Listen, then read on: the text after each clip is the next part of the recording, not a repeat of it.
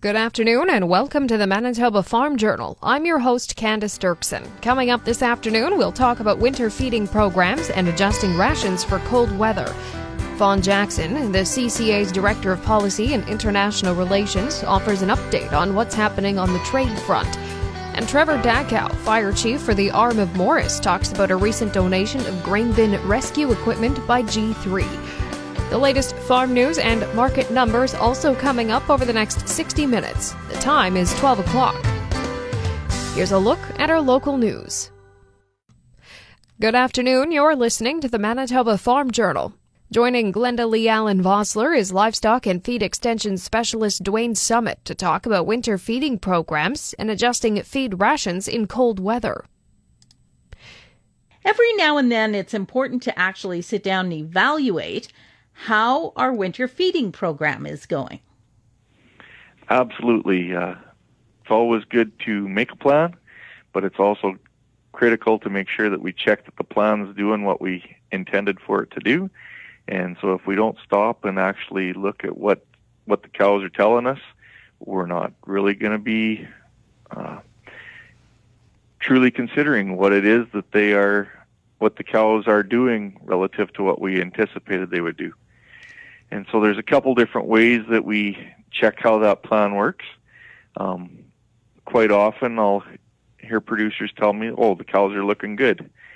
The problem is that eyeball method can be pretty limited. Winter hair coats are pretty thick and they can hide quite a bit of change. And so we really need to either put our hands on and body condition score those cows, really feel what the fat cover is, or even better yet, we put them across a scale, because when you have a number and you calculate what the differential in change of weight is over the course of a month or two, you know whether things are working or not. And over the winter, there's times, of course, when we really need to look at bumping up those rations, like in the cold weather. Absolutely. When she gets cold, it takes more energy to stay warm. And typically we prepare rations based on what the long-term average is. But when it gets below minus 20 degrees, we're going to need to add a little extra energy. And so the rule of thumb that we use is that for every 5 degrees below minus 20, so if it's minus 25, we would need to add an extra 3 pounds of really good quality hay. Alternatively, we could add 6 pounds of silage or an extra pound of grain.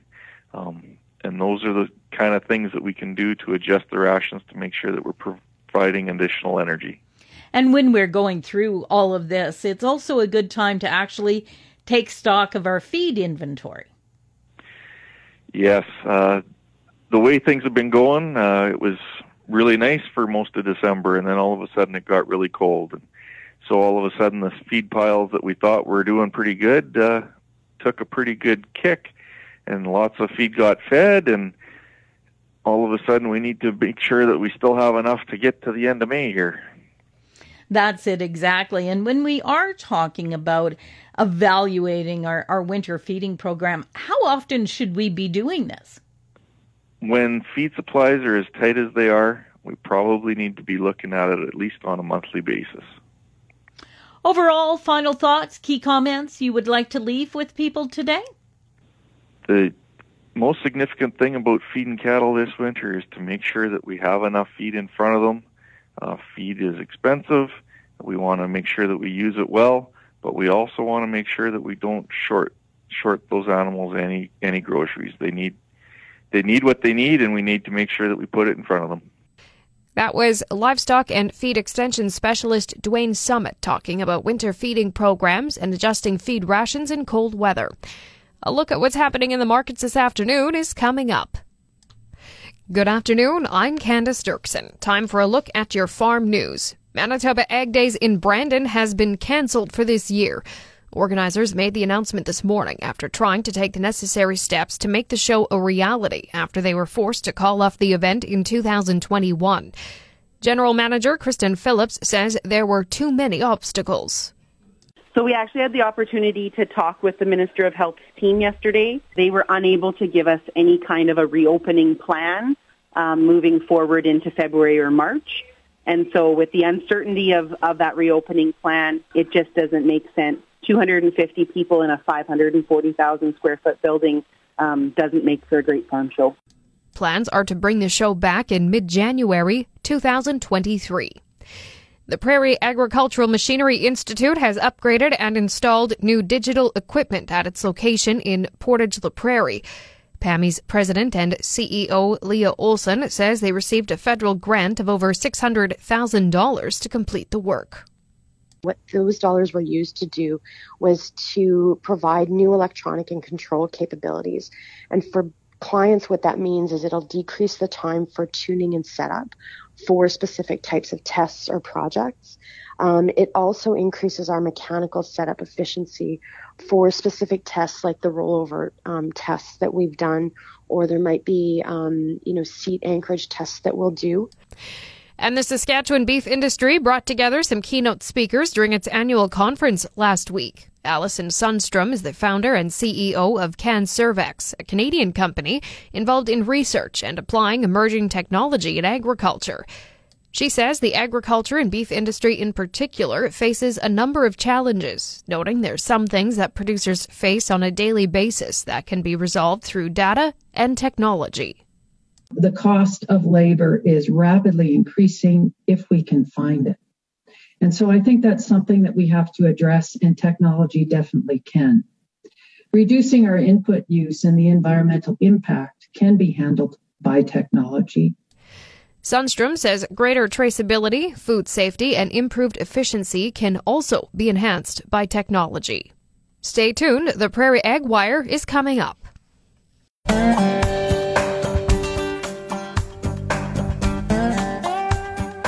Good afternoon and welcome to the Prairie Ag Wire for Tuesday, January 25th. I'm Candace Dirksen.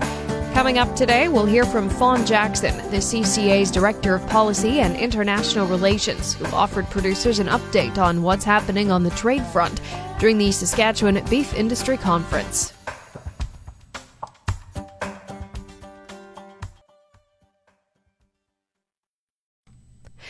Canada is a key player in the international beef trade. Fawn Jackson, the CCA's Director of Policy and International Relations, gave producers an update on what's happening on the trade front during the Saskatchewan Beef Industry Conference. Glenda Lee Allen Vossler was online for the event and brings us some of the highlights from Jackson's presentation. The exciting part certainly is that beef exports were up in volume by 22% and 39% in value from January to November. So even though we don't have the full year data all the way to December, I can tell you that we are hitting a new record this year. We've been hitting them since 2016, and that's truly because we have been putting these building blocks in place. So if you look at the Canada-Korea Free Trade Agreement, in 2015, and then CETA in 2017 with the EU, and then CPTPP that came into force in 2019, CUSMA that sort of kept the North American engine going. And now if we look at expansion, of CPTPP and ASEAN, there's going to be future blocks that are added to this really wonderful puzzle that is leading to these great outcomes for us. Of course, that's all dependent on us continuing to be able to keep our slaughter up. Just as of recently, we have had some challenges there with perhaps new variants, and it sort of takes you back to the start of COVID, when that was really our big challenge, and making sure that if we did need to press the button of go again, that we would be ready to do that. But it's seeming like we're going to make it through, knock on wood, through this latest variant without a disaster the scale of the previous time. But certainly it's always something that's on our mind. But I think that we had the experience of a set-aside program from the BSE era that then we used during this era. And now, we have that sort of fresh in our memories that if it was needed, we would be able to come forward and work with government on that. But hopefully, things are looking like they're going in the right direction. So we'll continue to watch that quite closely. And And certainly, as was mentioned, beef exports have stayed very strong. So what are our priorities with post BSE and the attainment of our negligible risk status? Certainly, so within the beef world, we're looking at South Korea, and that is, quite a large priority for us because it actually has implications for the North American market as well. And so Canada and South Korea have a certificate that is a little bit different than what the US and South Korea has, and it leads to segregation in the US market if packers are selling into the South Korean market because they are required to keep the Canadian and the American cattle separate. And that particularly has impacts for our Eastern friends. So a very high priority for us is harmonizing the American and Canadian export certificates to South Korea, as well as removing some of the OTM restrictions. And that goes very similar for Taiwan and for China, and certainly those two countries are focused on. Well, actually, all three, but in particular, Taiwan and China have made their submission to CPTPP, and making sure that all the players who are entering into that trade agreement are meeting the very robust foundations of free trade and science-based free trade. So it would be our expectation that if somebody would like to join CPTPP, that they come and play ball in the same manner that the rest of us already are.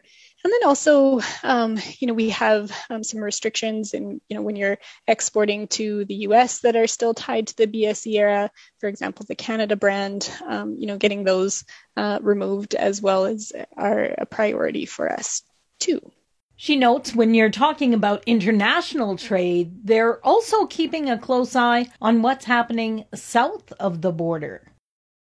Another thing that we're working on, of course, is quite closely watching the Biden administration and some of their priorities that they have been putting forward. So, for example, their Buy American policy, their interest in pursuing country of origin labeling.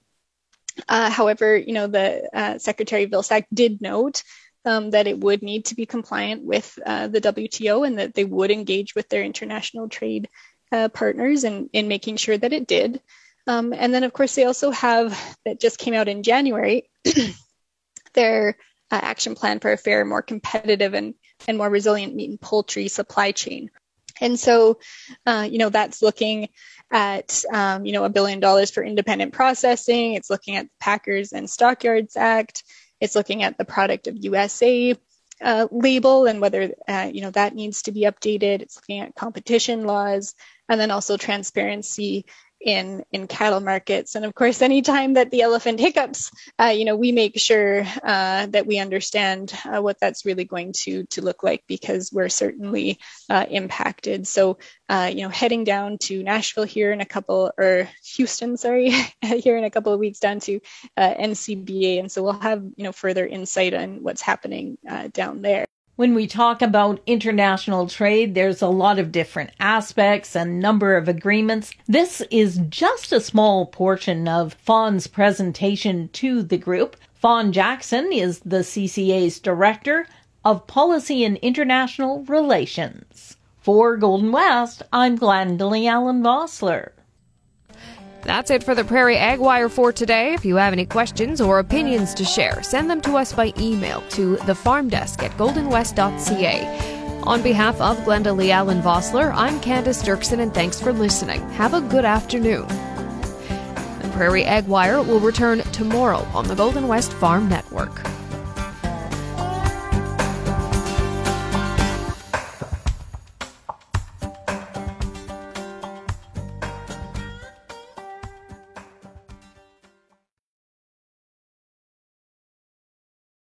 And now for a look at your farm calendar. Keystone Ag Producers has moved its 38th annual meeting to a virtual format today and tomorrow. Visit the CAP website for agenda details and to register your attendance.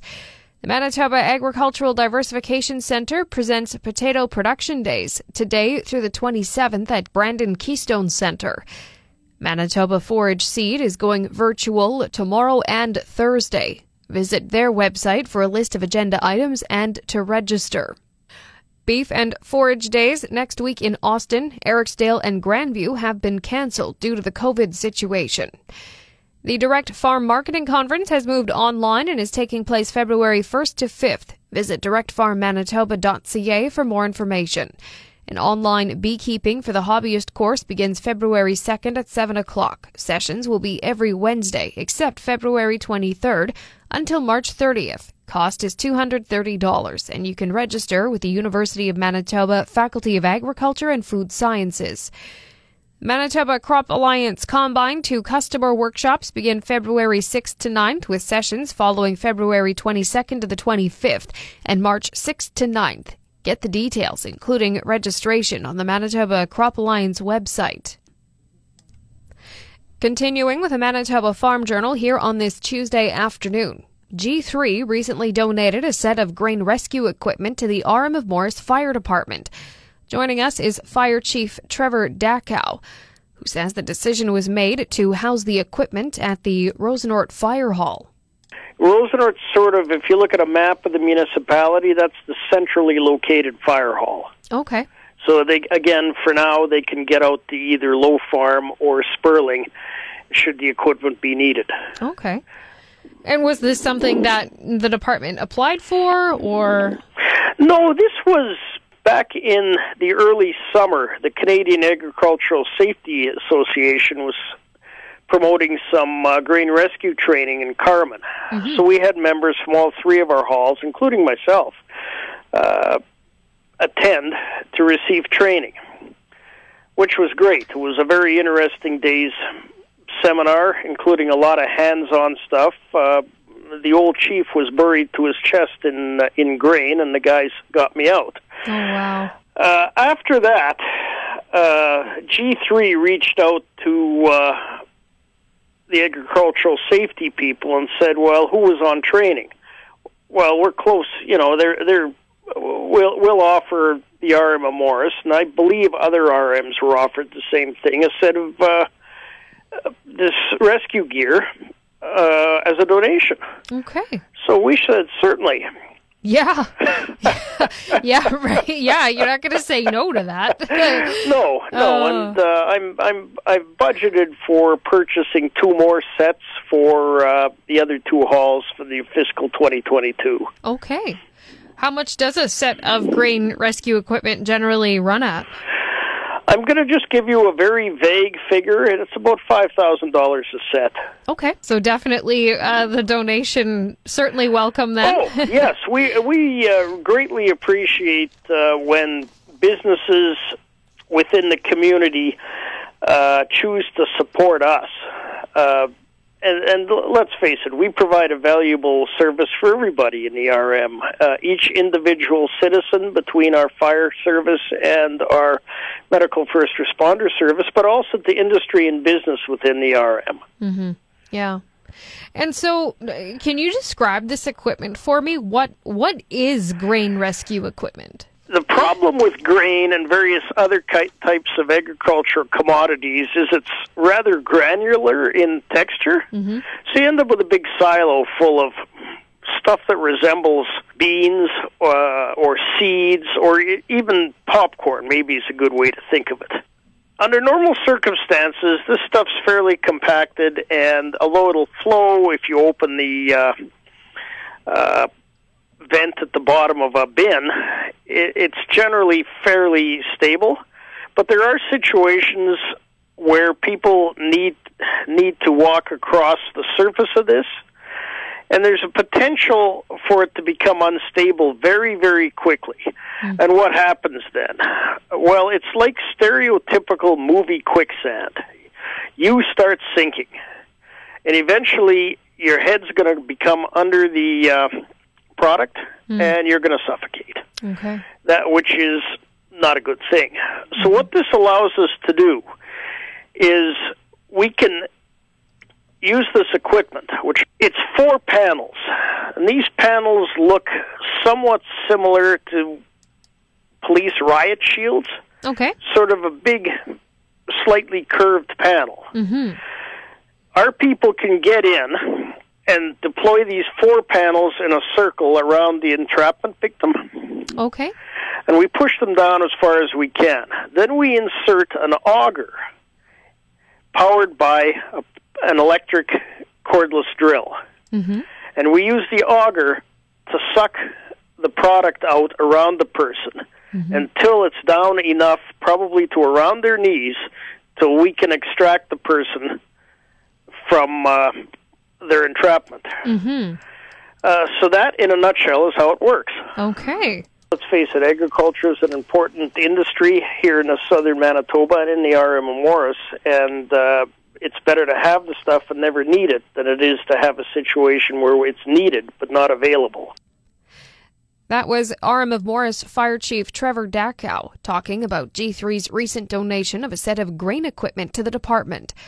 Another look at what's happening in the markets heading into the close is coming up in just a moment.